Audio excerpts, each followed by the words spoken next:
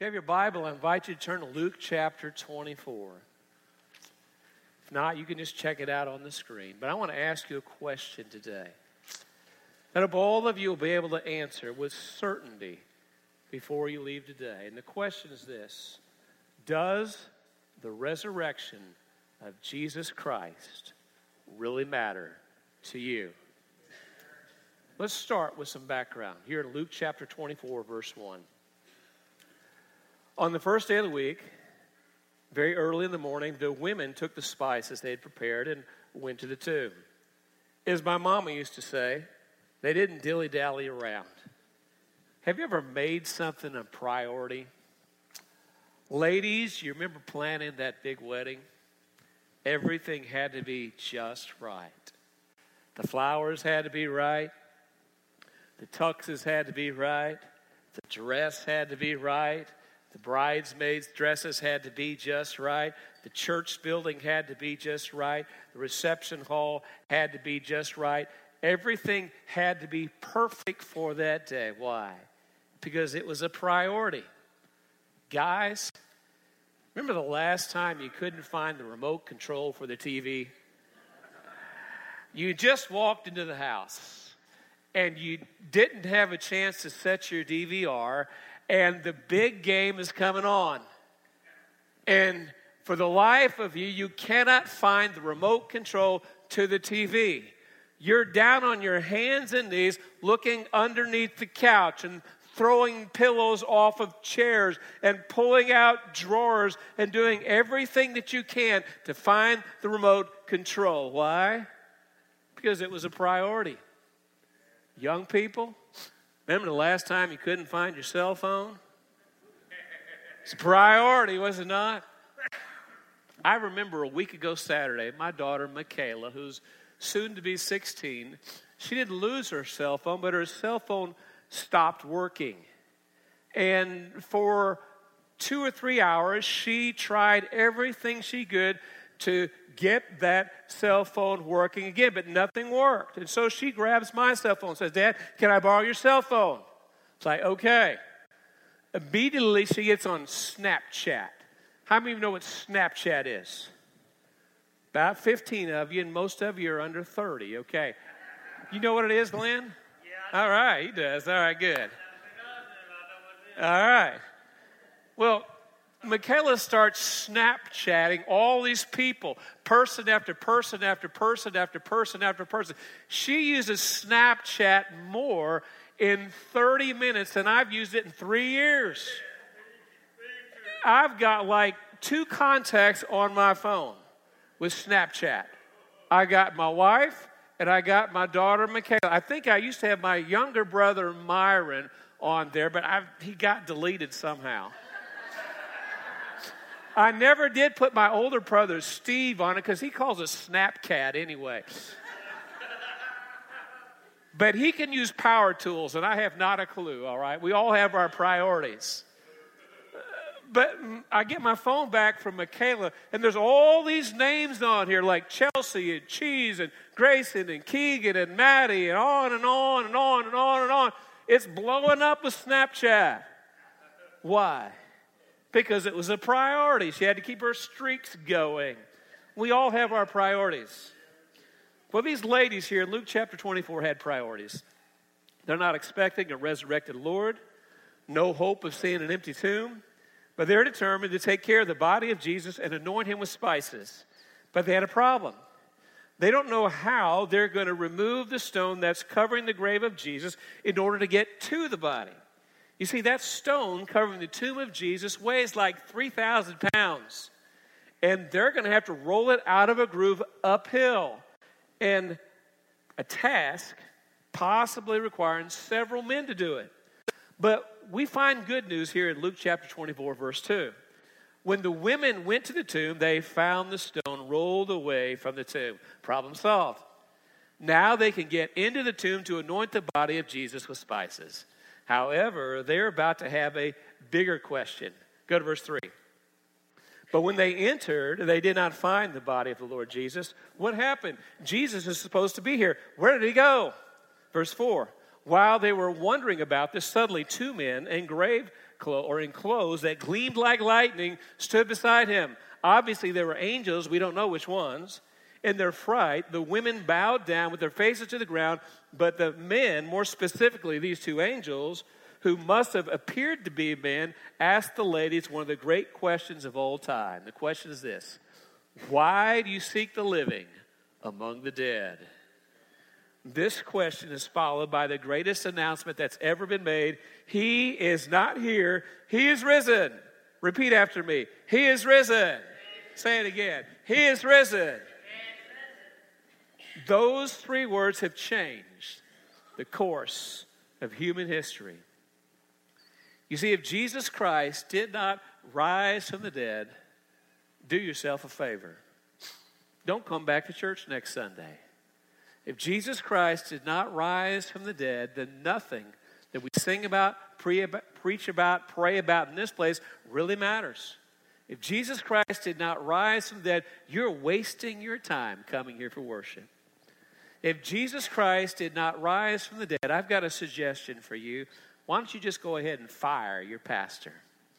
Go ahead, okay? If Jesus Christ did not rise from the dead, then go ahead and fire your pastor. He can get a real job. Let him go to work at Cracker Barrel or Chick-fil-A. Let him be a Walmart greeter. He seems friendly enough. If Jesus Christ did not rise from the dead, you might want to consider taking your Bible when you get home and throwing it in the trash. Because if Jesus Christ did not rise from the dead, then nothing that we sing about, preach about, pray about in this place today really matters. But if Jesus Christ did rise from the dead, nothing matters more. Do you believe that? Absolutely. Jesus Christ did rise from the dead. I believe that because the Bible says so. That's proof enough for me, just because God said so. But that's not the only reason to believe. Let's look at some more reasons. First, there's the evidence of the empty tomb. If anyone wanted to refute the resurrection, all they had to do was produce a dead body. Jesus said he rose from the dead, but they went to the tomb, and there's his body. He didn't die, or he died, but he's not risen. He's dead. Look at him. There's the body. They couldn't do it. Some say that Jesus didn't even die on the cross. He passed out from the torture, and 3 days later, he was revived by the cool air of the tomb. So he disentangled himself from his robe and rolled away the stone. He overpowered the Roman guards and set himself free. Barely alive from all he'd been through, with no food or water for 3 days, yet somehow he managed to roll a nearly 3,000-pound stone, most likely uphill from inside the tomb. Because he was inside the tomb, there was no way for him to even get a grip on the stone. Come on, man. A healthy man couldn't even do that, let alone someone who was beaten half to death and nailed to a cross. All the early records are emphatic about Jesus being dead. And everybody knows the Romans were proficient at execution. If the Romans said someone was dead, he was dead. Yet some skeptics never believed that he died. Some people foolishly say that Jesus didn't really die. Others say that the disciples stole the body. Matthew 28 tells us that this was the proposal made by the Sanhedrin, that Peter and Andrew and James and John stole the body of Jesus when the guards were asleep. Listen, these Roman soldiers are not the Three Stooges. They weren't trained by Gomer and Barney. This is not Lucy and Ethel teaming up with Seinfeld and Kramer. These are highly trained soldiers in groups of 4, with each taking 4-hour shifts, some 16 soldiers in all, guarding the body of Jesus with their very lives. Dr. George Curry, a student of Roman military discipline, wrote that the fear of punishment produced flawless attention to duty, especially in the night watches. Bible scholar Don Stewart adds, they were governed by very strict rules. And if any of the guards fell asleep while on duty, he and every man in his guard unit would be executed. Sounds like a pretty good motive for staying awake to me. How about you? Some say the disciples were hallucinating. They wanted so badly to believe that Jesus was alive that they simply imagined it in their own minds. Skip down to verse 11. But they, that's the disciples, did not believe the women because their words seemed to them like nonsense. If the disciples were hallucinating, why didn't they believe the women in the first place? And if the disciples were hallucinating, this same hallucination also occurred to over 500 people in several different locations over a period of 40 days. That leads us to evidence number 2. Not only do we have the empty tomb, we also have the testimony of the eyewitnesses. Jesus appeared to Mary Magdalene in John chapter 20. He appeared to 2 men walking to the village of Emmaus and to 10 of his disciples here in Luke chapter 24. 1 Corinthians 15:6 says this. Excuse me. Jesus was raised on the 3rd day according to the Scripture. And he appeared to Peter and then to the 12. After that, he appeared to more than 500 of the brothers at the same time, most of whom were still living. Large numbers of people saw him alive in different locations, at different times, in different circumstances, over a 40-day period. If every eyewitness to Jesus' resurrection were called to the witness stand to give just a 15-minute testimony, it would take 129 hours to hear all of them. That's breakfast on Monday till dinner on Friday. Pretty impressive list, don't you think? The third proof is the transformation of the disciples. Think about it. When Peter was arrested, what did the disciples do? They ran. When Jesus was being tried at his crucifixion, what did Simon Peter do? He denied the Lord Jesus 3 times. Here's the boldest of the disciples, Simon Peter, saying, I never knew the man. When Jesus was hanging on the cross, the only disciple that we know was there was John. Most, if not all, the rest were gone. But after Jesus Christ rose from the dead and the Holy Spirit came on the day of Pentecost, their lives were transformed. They became the boldest witnesses this world has ever seen because they were changed by the resurrection of Jesus Christ. That leads us to one more proof, the work of Jesus today. Excuse me. Have any of you been changed by the life of Jesus? I know I have. And Jesus hasn't just changed us. He changed history. From hospitals to human rights to the education of the poor to the building of what became major universities. Harvard, Yale, and Princeton all started out as Christian universities. Did you know that? They're a long way from that now, but not when they began. There's the cross of Jesus Christ. There's the empty tomb. There's the 500 people who saw him at one time, and all kinds of other people, the disciples and the women and others who saw him in different times, in different places, in different locations. And there's the change in the course of human history and the change in you and in me because of Jesus Christ. And there's all of creation crying out. Think about it.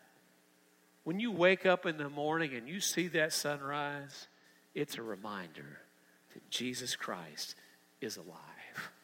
When you look up at the stars at night and you think, wow, this is amazing. It's a reminder that there is a God who created this universe, and his name is Jesus Christ.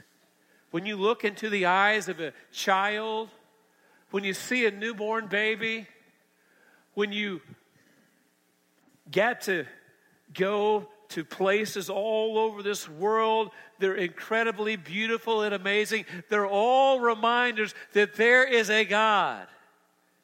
And there is a Christ, the Lord Jesus Christ, who gave his life for us. And he wants to have a personal relationship with you that will change your life forever.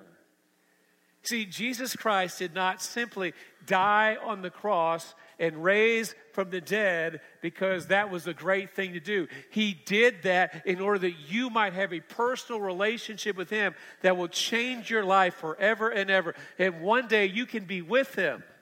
in heaven, but right here and right now, he will give you power for living, moment by moment and day by day.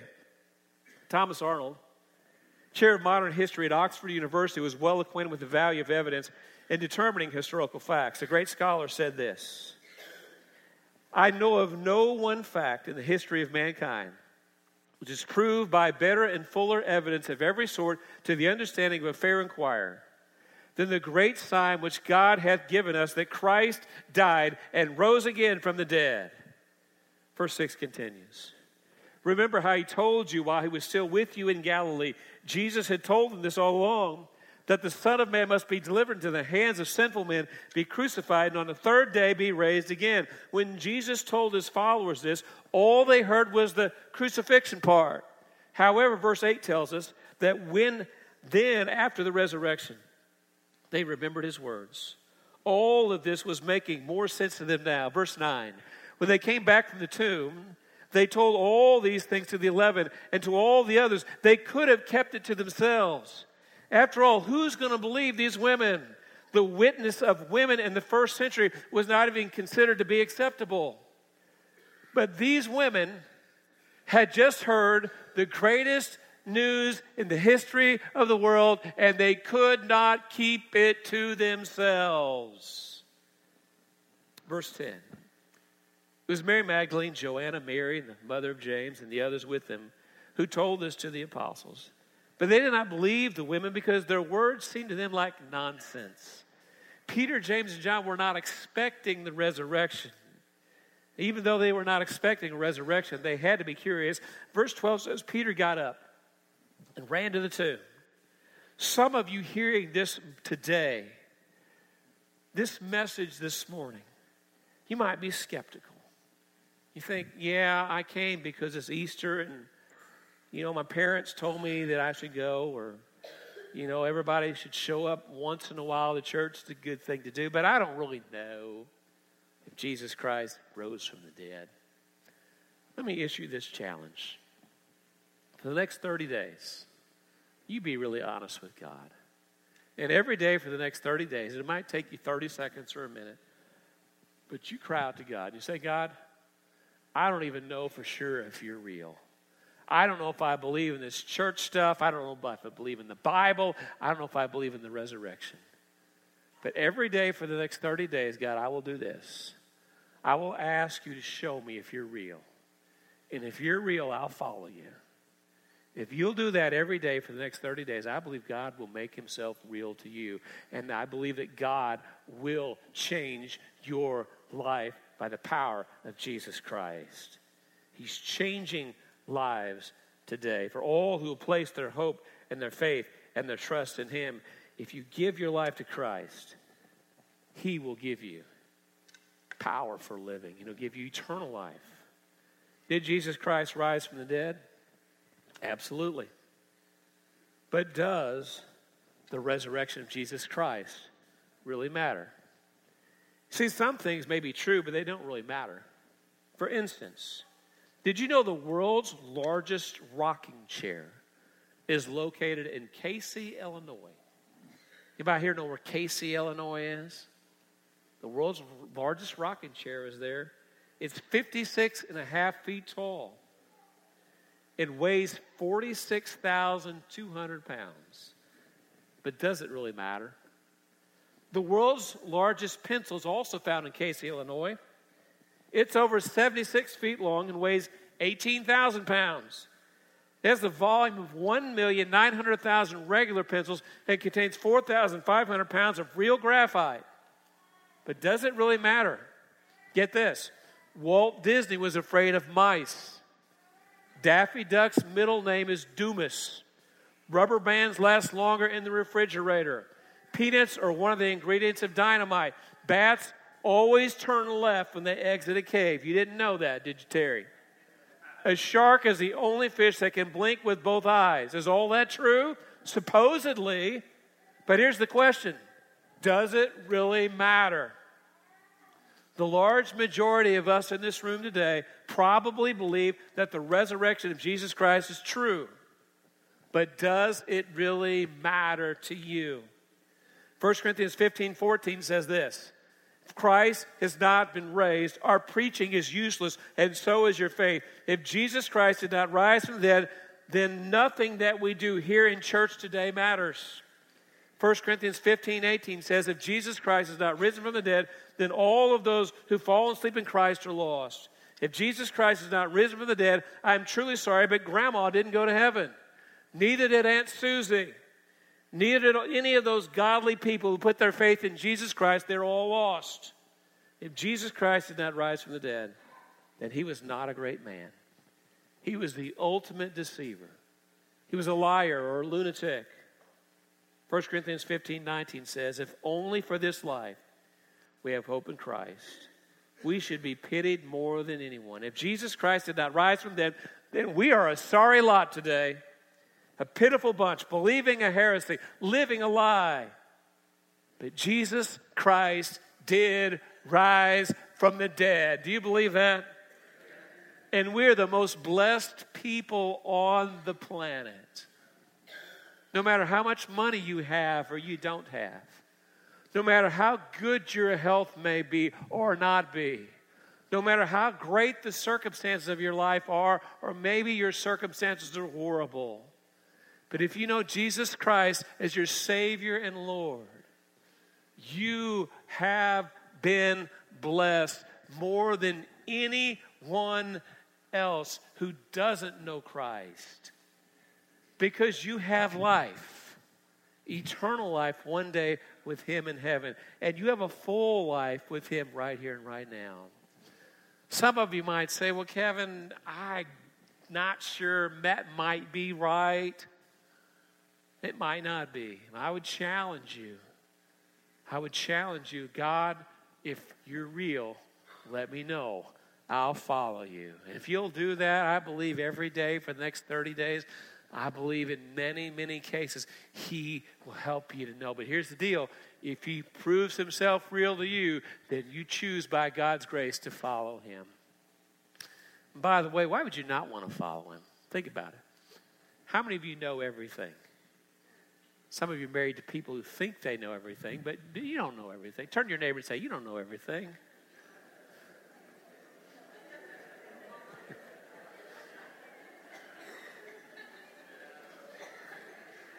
Some of you enjoyed that way too much. How many of you can do anything? I got one hand, all right. Got two. Not really, can you? How many of you can be everywhere at the same time? Some of us have jobs that might feel like we are supposed to, but we can't, can we? But here's the good news. You can have a personal relationship with someone who does know everything and who can do anything and it could be everywhere at the same time. And He loves you more than you can ever begin to understand what love is. And He wants to empower you for living. The Bible says greater is He who is in you than he who is in the world. The Bible says faith is the victory that overcomes the world. The Bible says if you'll trust in Christ and follow Him, you can be more than a conqueror through Jesus Christ your Lord. You see, you don't have to live this life on your own. You can live it through the power of Jesus Christ, moment by moment and day by day, as you put your trust and your faith and your hope in Him. And He's offering that to all of you today. You don't have to work hard to get it.